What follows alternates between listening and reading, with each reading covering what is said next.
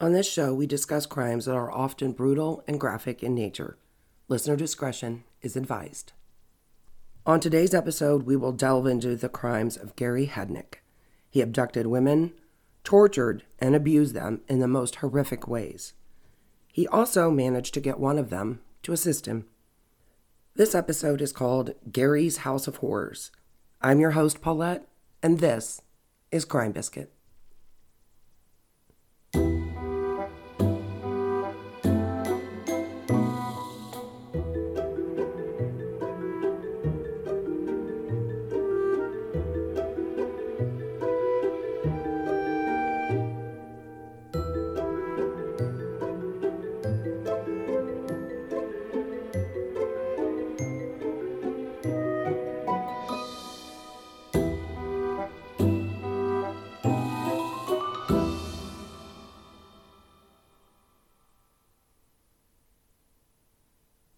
Before we get started, I want to apologize. I have a head cold. I am talking through my nose. I am very sorry about it. But let me tell you, having a plain Jane normal head cold in the age of corona is very inconvenient because heaven help you if you sneeze, people look at you like you're Typhoid Mary. Hopefully it won't be too annoying and the case is interesting enough that you'll stick with me. So let's jump in. Gary Headnik was born on November 22nd, 1943, in the Cleveland suburb of Eastlake, Ohio.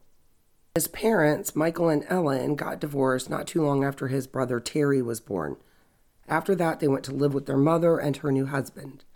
Once Gary started school, he and Terry went to live with their father and their stepmother. The boys seemed to spend much of their time arguing with their stepmother or being punished by their father. The father not only abused Gary, but he kind of enjoyed humiliating him.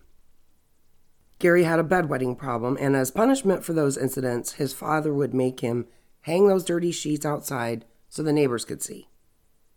This kind of treatment did not help the young man develop normally, and he struggled at school where he was a loner and he was mostly isolated from others. He also had a problem with being ridiculed, and part of this was because he had a misshapen head. This was a result of a tree that fell on him. Later, his brother Terry, who also suffered from some mental illnesses, would say he believes the damage to his brother's head from the tree falling explained a lot of what he would do later. I don't know that I buy it, but that's what Terry says. So Gary dropped out of school in the 9th grade. He briefly attended Staunton Military Academy, but he left there before graduation and went back to traditional school. He dropped out again from there. Eventually, he would join the Army. He was a medic for a little over 2 years, and then he was honorably discharged with a medical disability. The disability was listed as schizoid personality disorder. Side note, I will be doing a half biscuit later this week on that disorder, so tune in for that. So back to Gary. He works briefly as a nurse, but he finds his calling in the form of a religion that he creates, and he uses this as a way to control people. He starts his own church called United Church of Ministers of God in 1971. He opens this church in his house in Philadelphia. Initially, he has 5 followers and he has $1,500 to invest. Eventually, he will raise $500,000. Now, let's be clear here. This isn't a church really. It's a cult. And by creating this cult, he learns that he can manipulate people. This skill will come in very handy later when he starts keeping women as prisoners in his basement. So now this story is pretty vast, and I found it really kind of almost hard to organize because I kept getting sidetracked. Because once you start reading about Gary, you go into a rabbit hole. So what I decided to do was just kind of lay out the basics of his crimes, and then we'll kind of go in and dig at it. Gary's known life of crime started in 1976 when he was 33 years old. This first brush with the law was an aggravated assault charge, resulting in him using an unlicensed firearm. What did he do with that firearm? Well, he shot a tenant of a rental property that he had. Fortunately for that tenant, he only grazed the man's face. It doesn't appear that he actually served any time for this incident, which seems kind of bizarre to me. But he gets away with that, and 2 years later, In 78, he commits the first crime he'll get time for. Gary goes to a mental institution where his girlfriend's mentally disabled sister is institutionalized at the time. Gary checks the girl out for day leave. He then proceeds to take the girl and keep her in a locked room in his basement. While he has her in the basement, he rapes and sodomizes her. She's found there and returned to the hospital. Gary is arrested and charged with kidnapping, rape, unlawful restraint, false imprisonment, involuntary deviant sexual intercourse, and interfering with the custody of a committed person. Now, if you're anything like me, you'd look at this laundry list of offenses and think, this guy is going to spend some serious time in jail. You'd think that. You'd be wrong. He is sentenced to 3 to 7 years in jail. The first sentence is overturned, and he spends 3 of those years in a mental institution. And then he is released in 1983 with supervision from a state-sanctioned mental health program. Does not seem very fitting to me. Does it to you? So next up for Gary, marriage. Gary gets involved in a matrimonial service, aka mail-order bride service, and meets Betty, who is from the Philippines. He marries Betty in October of 1985, and this marriage does not go well. Not too long into it, Betty catches him in bed with 3 women and ends up being forced to participate. He rapes her, beats her, and 3 months later, she leaves him. This is 1986. But Betty is a bit of a warrior, and she presses charges against him. He's arrested and charged with assault, indecent assault, spousal rape, and involuntary deviant sexual intercourse. This sounds good to me. This is a nice, long laundry list of charges. Certainly Gary is going to get some serious time out of this. Nope. Betty fails to appear for the preliminary hearing, and the charges are dismissed. Gary is free to terrorize society. Gary isn't always in jail, though, and when he isn't, he is doing some weird stuff. Former friend of his, named John Cassidy, he has some interesting things to say. He knew Gary in the 70s. He said Gary claims the Army gave him LSD when he was in Germany, and this is why he had a nervous breakdown. But then Gary decides that, hey, why shouldn't I benefit from this? And that is why he stayed in the Army until he was discharged, so he could get disability. John believes the original starting of the cult was as a tax scam, but says towards the end, Gary seemed to kind of believe the crap he was preaching. Gary even called himself Bishop Heidnik. Gary would do other weird things like wear a sheepskin-lined leather coat in August. Is Gary weird? Yes. Is Gary sexually violent? Yes. But now we come to 1986, and this is when Gary begins his final reign of terror. Fasten your seatbelts. This is going to be a bumpy ride.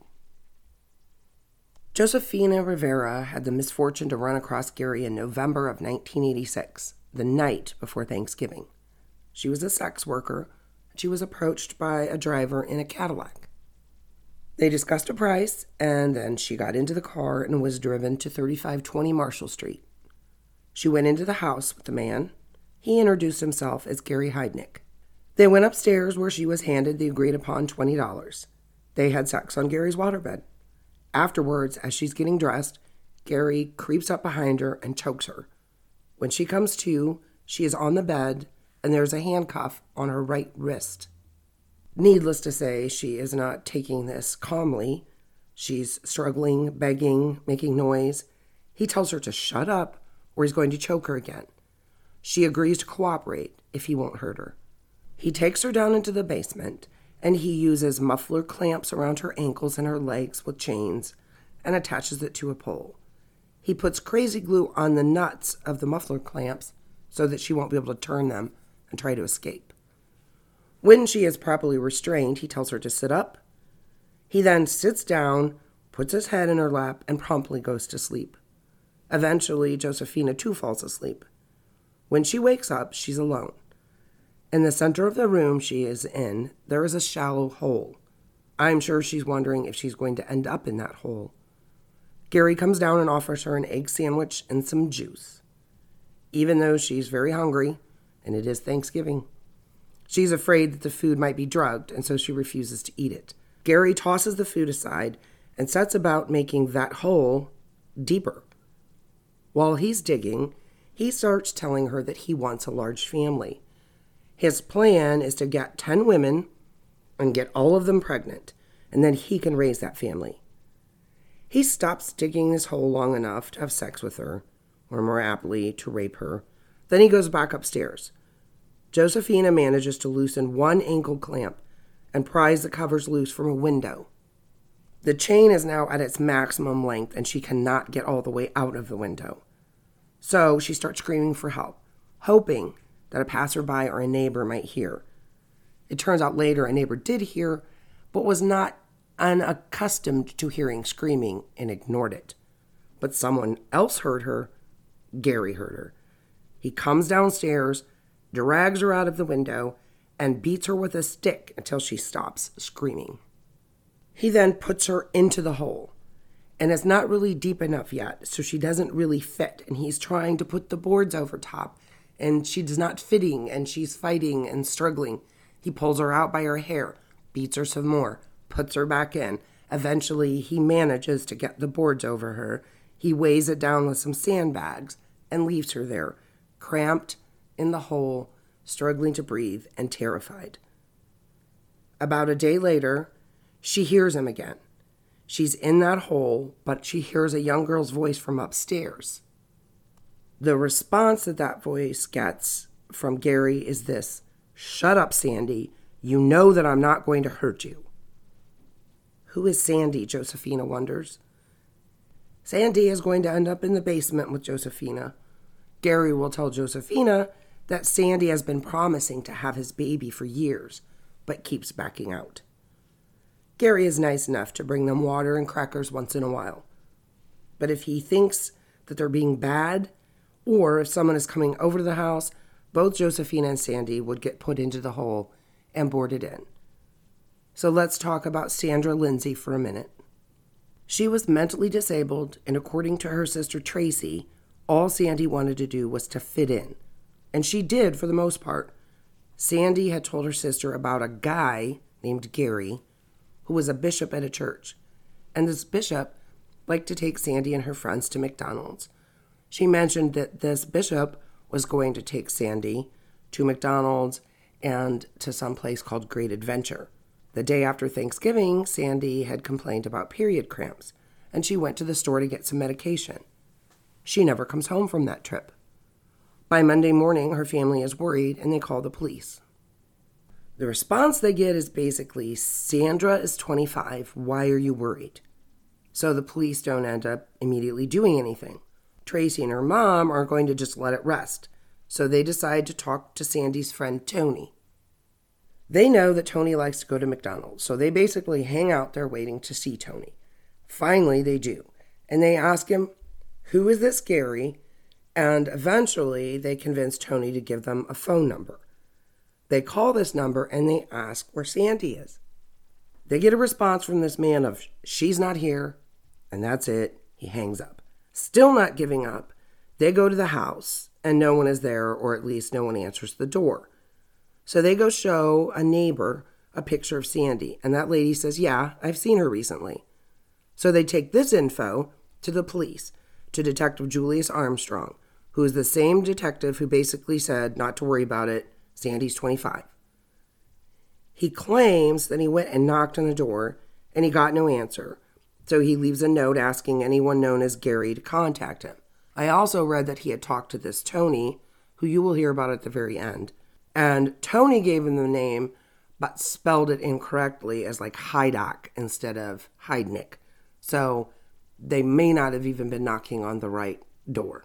So police basically are done looking, leaving a note on the door. Apparently that's as good as we can do. But Gary isn't going to take any chances. So Josefina says that Gary comes down to the basement with a box of Christmas cards. And he makes Sandy fill one out, telling her mother that she's fine, don't worry about me. Gary then puts on some gloves and hands Sandy a $20 bill, and he has her put it into the envelope. Gary then drives to New York to mail the card. Obviously, this is an attempt to convince the police that Sandy is not missing. She's just run off, and hopefully it'll keep the family from coming to his house again. The family isn't buying it, though. Tracy, the sister, says it isn't like Sandy to just send a card and not to call. So the family goes back to Detective Armstrong, asks for handwriting analyst to look at the card. But Detective Armstrong is not interested. He basically says, in his mind, she is voluntarily missing. Now, Sandy had a sexual relationship with Gary prior to being imprisoned in his basement. They were friends, kind of, if you want to call it that. Mind you, she's mentally challenged, so her consent to have sex with him should be taken with a grain of salt. At one point, though, she does actually end up pregnant, but she's scared, and she ends up having an abortion. When Gary finds out, he flies into a rage. He tells her she's evil. Then he turns around and offers her $1,000 to have a baby for him. She says no to that. That is when she ends up in the basement with Josefina. A few days before Christmas, Josefina and Sandy are in the hole, and here comes Gary. And he's not alone. He's got another girl. Sandy and Josefina are let out of the hole, and they meet Lisa Thomas. Gary had picked Lisa up and took her to a TGI Fridays for food and drinks. After that, he took her to Sears and gave her $50 to spend. Once back at his house, they were drinking beer and watching a movie. When that was over, they went upstairs and had sex. When that was over, he repeated the same maneuvers as he had with Josefina. He strangles her, handcuffs her, and takes her downstairs. Disturbingly, Lisa says he counted the number of links in the chain before clamping them. He wanted to be sure she would be able to open her legs wide enough for sex. Prior to Lisa's arrival, Josefina says that they had sex with Gary every day. Once Lisa arrived, it was every other day. When Christmas arrived, he brought the women a Chinese menu and told them for Christmas they could order whatever they wanted. The day after Christmas, it went back to the usual Pop-Tart for breakfast and rice and hot dogs at night. New Year's Day rolls around and Gary arrives in the basement with Debbie Dudley. She is shackled and put into the hole. Debbie screams throughout the night and receives multiple beatings with a stick that had nails in it. Debbie still would not cooperate. On January 18th, Gary tells Josefina since the 19th is her birthday, he's going to get her a cake. Later that day, the girls in the basement hear some ruckus upstairs, and down comes Gary with number 5. The women in the basement will know her as Donna, but her real name is Jacqueline Askins. She is lured to the house like the others. She's choked and chained and put with the others. Now Gary decides the girls need to beat each other if one of them is bad. They're all backstabbing each other, vying to be the one in charge, tattling on each other, because if they did, they would get the best treatment. Josefina would often beat the others to earn his favor. At one point, Gary goes to see his friend John Cassidy to talk about building a fence around his house. He actually had Josefina with him. John would say that he and Gary had to run an errand, but there wasn't room in his truck for Josefina. Gary said that's fine, she can just wait here at the gas station. And guess what? There's 2 police cars nearby, and she does nothing. She waits like she's supposed to. John Cassidy will later say she didn't seem like a captive to him. Let's hit the pause button here. I want to talk about Stockholm Syndrome for just a second. According to Healthline.com, this is a psychological response that occurs when hostages or abuse victims bond with their captors or abusers. Over the course of time, the victim develops positive feelings towards her captors. It doesn't happen with every victim, but for those whom it does occur, it's usually considered a coping mechanism, one that the victim employs to handle the trauma of whatever is happening to them. For whatever reason, this is what ends up happening to Josefina. In order to garner time out of the hole and to get rewards like hot dogs and hot chocolate, she becomes a sort of boss over the other women. She also knows that if she doesn't obey Gary, she will lose all of her extra privileges, and she doesn't want that. Gary, for his part, can use this special treatment of Josephina as a way to set the women against each other. He doesn't just abuse them physically, but mentally as well.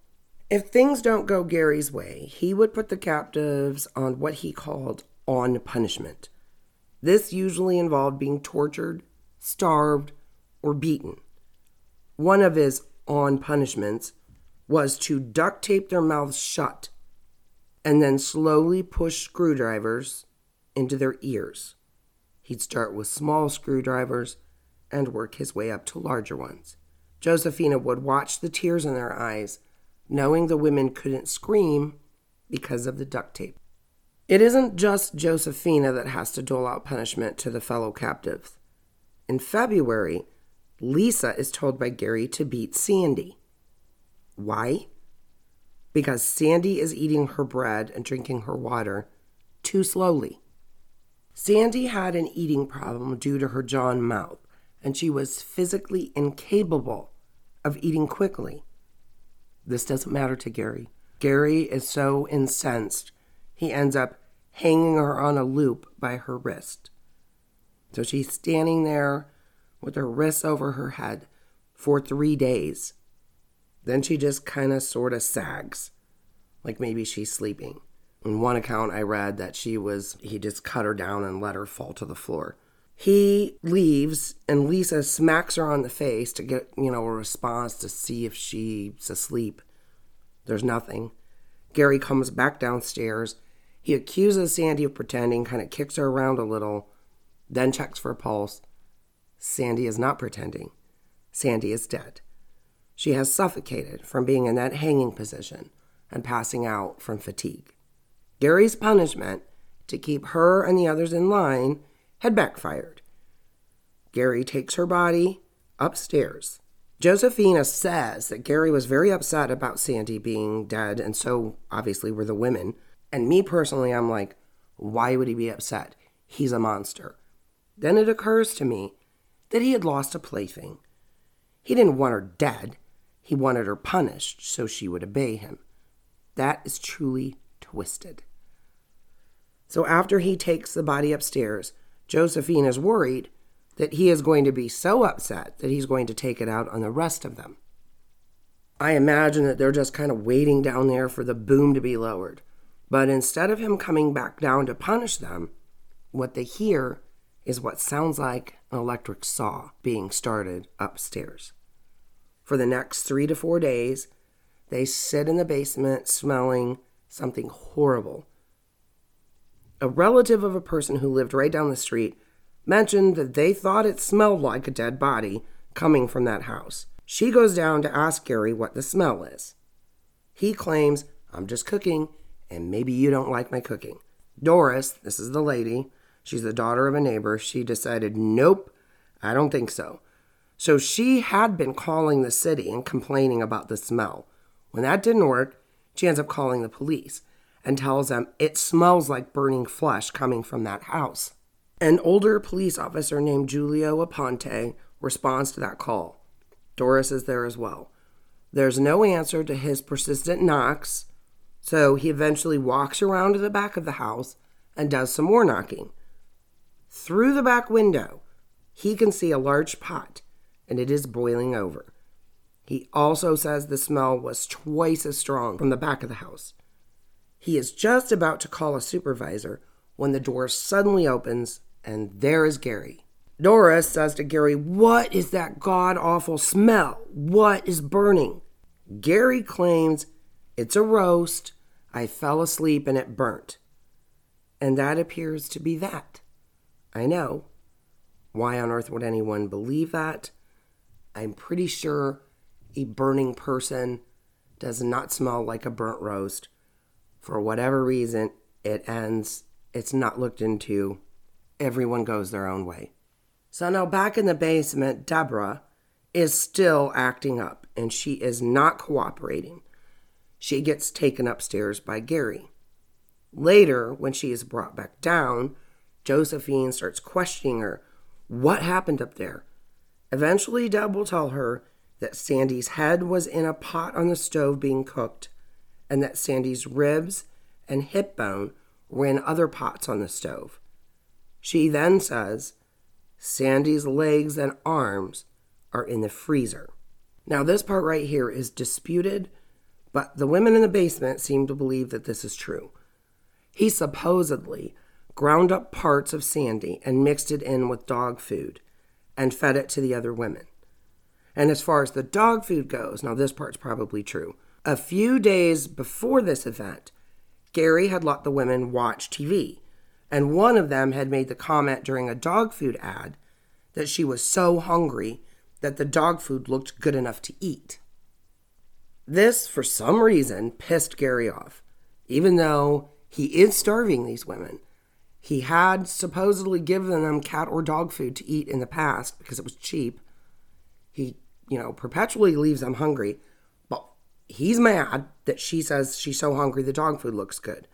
So he decides, well, that's what they're going to get. I believe he did feed them dog food. I don't know about whether there was ground up person, if Sandy had been ground up.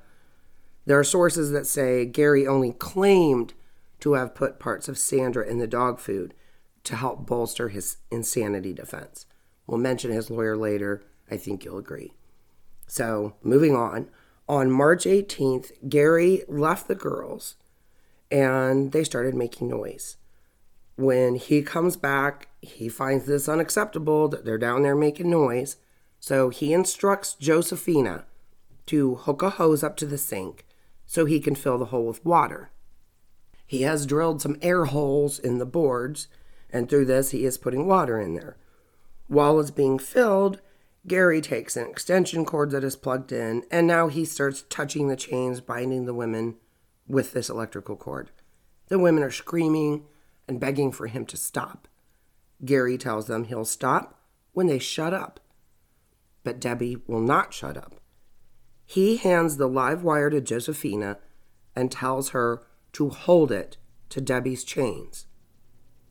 Debbie still doesn't stop, so Gary takes the wire back and holds it on Debbie's chains for several minutes. Eventually, everything goes quiet. Supposedly, once again, Gary didn't mean to kill Debbie. He later drew a diagram for the police of how he had chained her and how the electricity was just there to get her to comply. In fact, I believe his exact words were to get her to do what is right. And he claimed he had chained her to the floor or the dirt so that she was grounded. The electricity wouldn't kill her. Well, he is obviously not an expert on electrocution because she did die. And after she was dead, he had Josephina write a letter that said, Gary Heidnik and Josephina Rivera electrocuted Deborah Dudley in the basement of 3520 North Marshall Street. He had Josephina sign it, and so did he. Then he had Donna, a.k.a. Jacqueline, sign as a witness. Gary declared that now he could trust Josephina because he had this letter with her admission of her part in Deborah's death. He then told the women that he was going out to find a place to dump Debbie's body. Sandra's sister, Tracy Lomax, will later say that she believes Gary did mean to kill Debbie on purpose. The reason? Debbie was a fighter and Debbie was strong. Tracy believes that Debbie might have eventually been able to kill Gary. She also believes that given the time, Gary would have eventually killed all of the women. On March 24th, Gary sticks all of the girls in the hole, except for Josephina. He wants to go out looking for another victim, and Josephina is the bait. They run across a girl that Josephina knows, and her name is Agnes. Gary tells Josephina that if she helps him get Agnes, her reward will be that she can contact her family. So they take Agnes back to Gary's house. He has sex with her and throws her into the hole with the others. Immediately, Gary wants another girl. So Josephina's wheels start turning. She tells him that she needs to prove herself to him and that she needs to go get the next girl by herself. Basically, she's trying to convince him that she is loyal to him and to let her prove it by going out and getting him a girl without his help. This is where Gary's ego must swell up, and he is so convinced that he has totally brainwashed Josephina that he actually agrees to let her. They go out. She tells him to wait at the gas station while she goes a couple blocks to this girl's house, and then she will bring her back to Gary. So despite how you may feel about Josefina at this point, she really does step up. She does walk around the corner, but instead of going to fetch a girl, she runs to her boyfriend's house. He obviously wants to know where she's been. But guess what? When she tries to tell him what happened, he doesn't believe her or is so confused by this story. There's some dogs. They start kicking up a ruckus because she's so wound up and barking, and she's worried it's going to draw attention. So instead, she runs to the corner, to a phone booth, and she calls police. They show up to where she is on this corner, and she tells them her story. I don't know if they believe her at first, but she swears to them that the man who's done these things to her and these other women is sitting in a Cadillac at the corner of 6th and Girard. So police kind of bring her along and they go to check it out. Sure enough, there he is. They approach him and order him out of the car. This is when Josephine says this, and I'm paraphrasing. That's him. He raped me. He killed 2 other girls and cut one girl up and made us eat her. She also then tells them that the other girls are still there in the house, in a hole, in the cellar. Police get to the house, and former police lieutenant James Hansen says that this house was intimidating. There were metal doors and bars on the windows. The television was on, and the volume was turned way up. When they make their way down to the cellar, they find the half-naked women who see the police and start screaming, "We're saved, we're saved." Those police went downstairs. James Hansen himself, he went straight to the kitchen, and he opens up the freezer. Josefina had told him that there would be body parts there, and sure enough, there were. Then Hansen goes down to the basement where the girls are sitting on a mattress, chained to a sewer pipe that's padlocked. They end up having to go to a nearby fire station to get bolt cutters so that they could set the girls free. They're asking, is there anyone else here? They point to the boards on the floor that are covering the hole, and Agnes, the newest one that was brought, is in there. Now he's in custody. There's all kinds of info out there on the trial, and it really would take a whole nother episode to cover it. But I want to point out just a couple things. At his arraignment, Gary claims that the women were already in the house when he moved in. Really? You buy a house and there are women being chained up in the basement. You don't maybe call police. Instead, you say to yourself, hey, I guess I'll keep them. They come with the house. He also claims that Sandra Lindsay was killed by the other women because she was a lesbian. That sounds believable. So Gary, nutbag or not, is always kind of a put-together guy. Always, cleanish, hair done. During his trial, he looks like a crazed lunatic. His lawyer will later admit that he had his client look like that on purpose. He's trying to portray him as insane, and this put-together guy doesn't look insane enough, so let's, mess up his hair and make him look loony. Here is where also the suggestion of cannibalism probably happened. His lawyer says that if you make a victim eat human flesh, that's sadistic. But if you eat it yourself, that's insane. So that was the whole point of making people think that Gary was a cannibal. His lawyer admits that there was no evidence of cannibalism, and it's likely he didn't feed Sandy to the other women either. He did probably make them think they'd eaten her, because that would be truly sadistic, and he is a sadistic F-U-C-K. In reality, the police had examined the Cuisinarts and other items in the kitchen, and they never found any evidence that he'd processed any of Sandy's body parts to be put into food. But the defense wanted the cannibalism suspicions out there to help with their insanity defense. And here's something else that helps with the he is not insane viewpoint. Remember me mentioning at the beginning the amount of money Gary ended up with for his cult? The $1,500 he started out with was that a disability check from the Army. The whole reason he started his little cult and disguised it as a church was to keep the money from being taxed. He invested money, and that is why he ended up with $500,000 in the bank and brokerage accounts. His Merrill Lynch financial advisor, Robert Kirkpatrick, said that Gary was an astute investor. Insane people usually aren't super well known for being good investors. Speaking of his crazy cult, what were the members up to throughout this?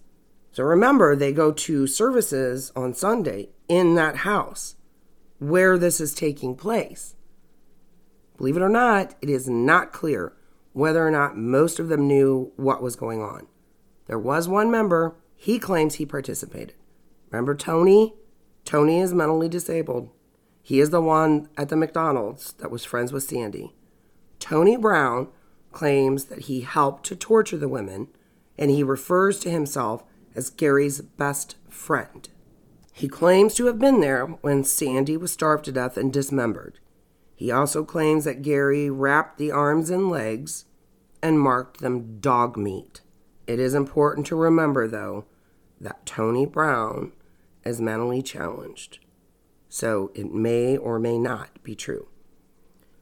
Someone with a diminished mental capacity wouldn't have been that hard for Gary to manipulate. Some of them even continued going to his house for services after he was arrested. And for the record, it does appear that the majority of his followers had some kind of mental challenge. Gary preferred people with limited mental capacities because they were easy to control. So Gary goes on trial, and the surviving women are in court to testify to their ordeals. Several of them have lasting hearing damage from the screwdriver torture to their ears. His defense tried to prove insanity, but failed. In the end, on June 30th, 1988, after 16 hours of deliberation, the jury found him guilty of 2 counts of first-degree murder, 5 counts of rape, 6 counts of kidnapping, 4 counts of aggravated assault, and 1 count of involuntary deviant sexual intercourse. The jury came back the next day with a unanimous decision in favor of the death sentence. Before his death sentence, he tried to kill himself. He failed. At one point, he says he wanted to be put to death because he's innocent, and basically, if an innocent man got put to death, maybe that would end the death penalty permanently. Whatever, Gary. He was put to death on July 6, 1999 by lethal injection. And ironically, he would be the last person executed in Pennsylvania. Pop culture reference for you here. The method Gary used of keeping women in the pit and starving them was the inspiration, or one of the inspirations, for Buffalo Bill in Silence of the Lambs, as well as Ed Gein's human skin lampshades and other morbid decorations also inspired that character. Creepy times 2, I think.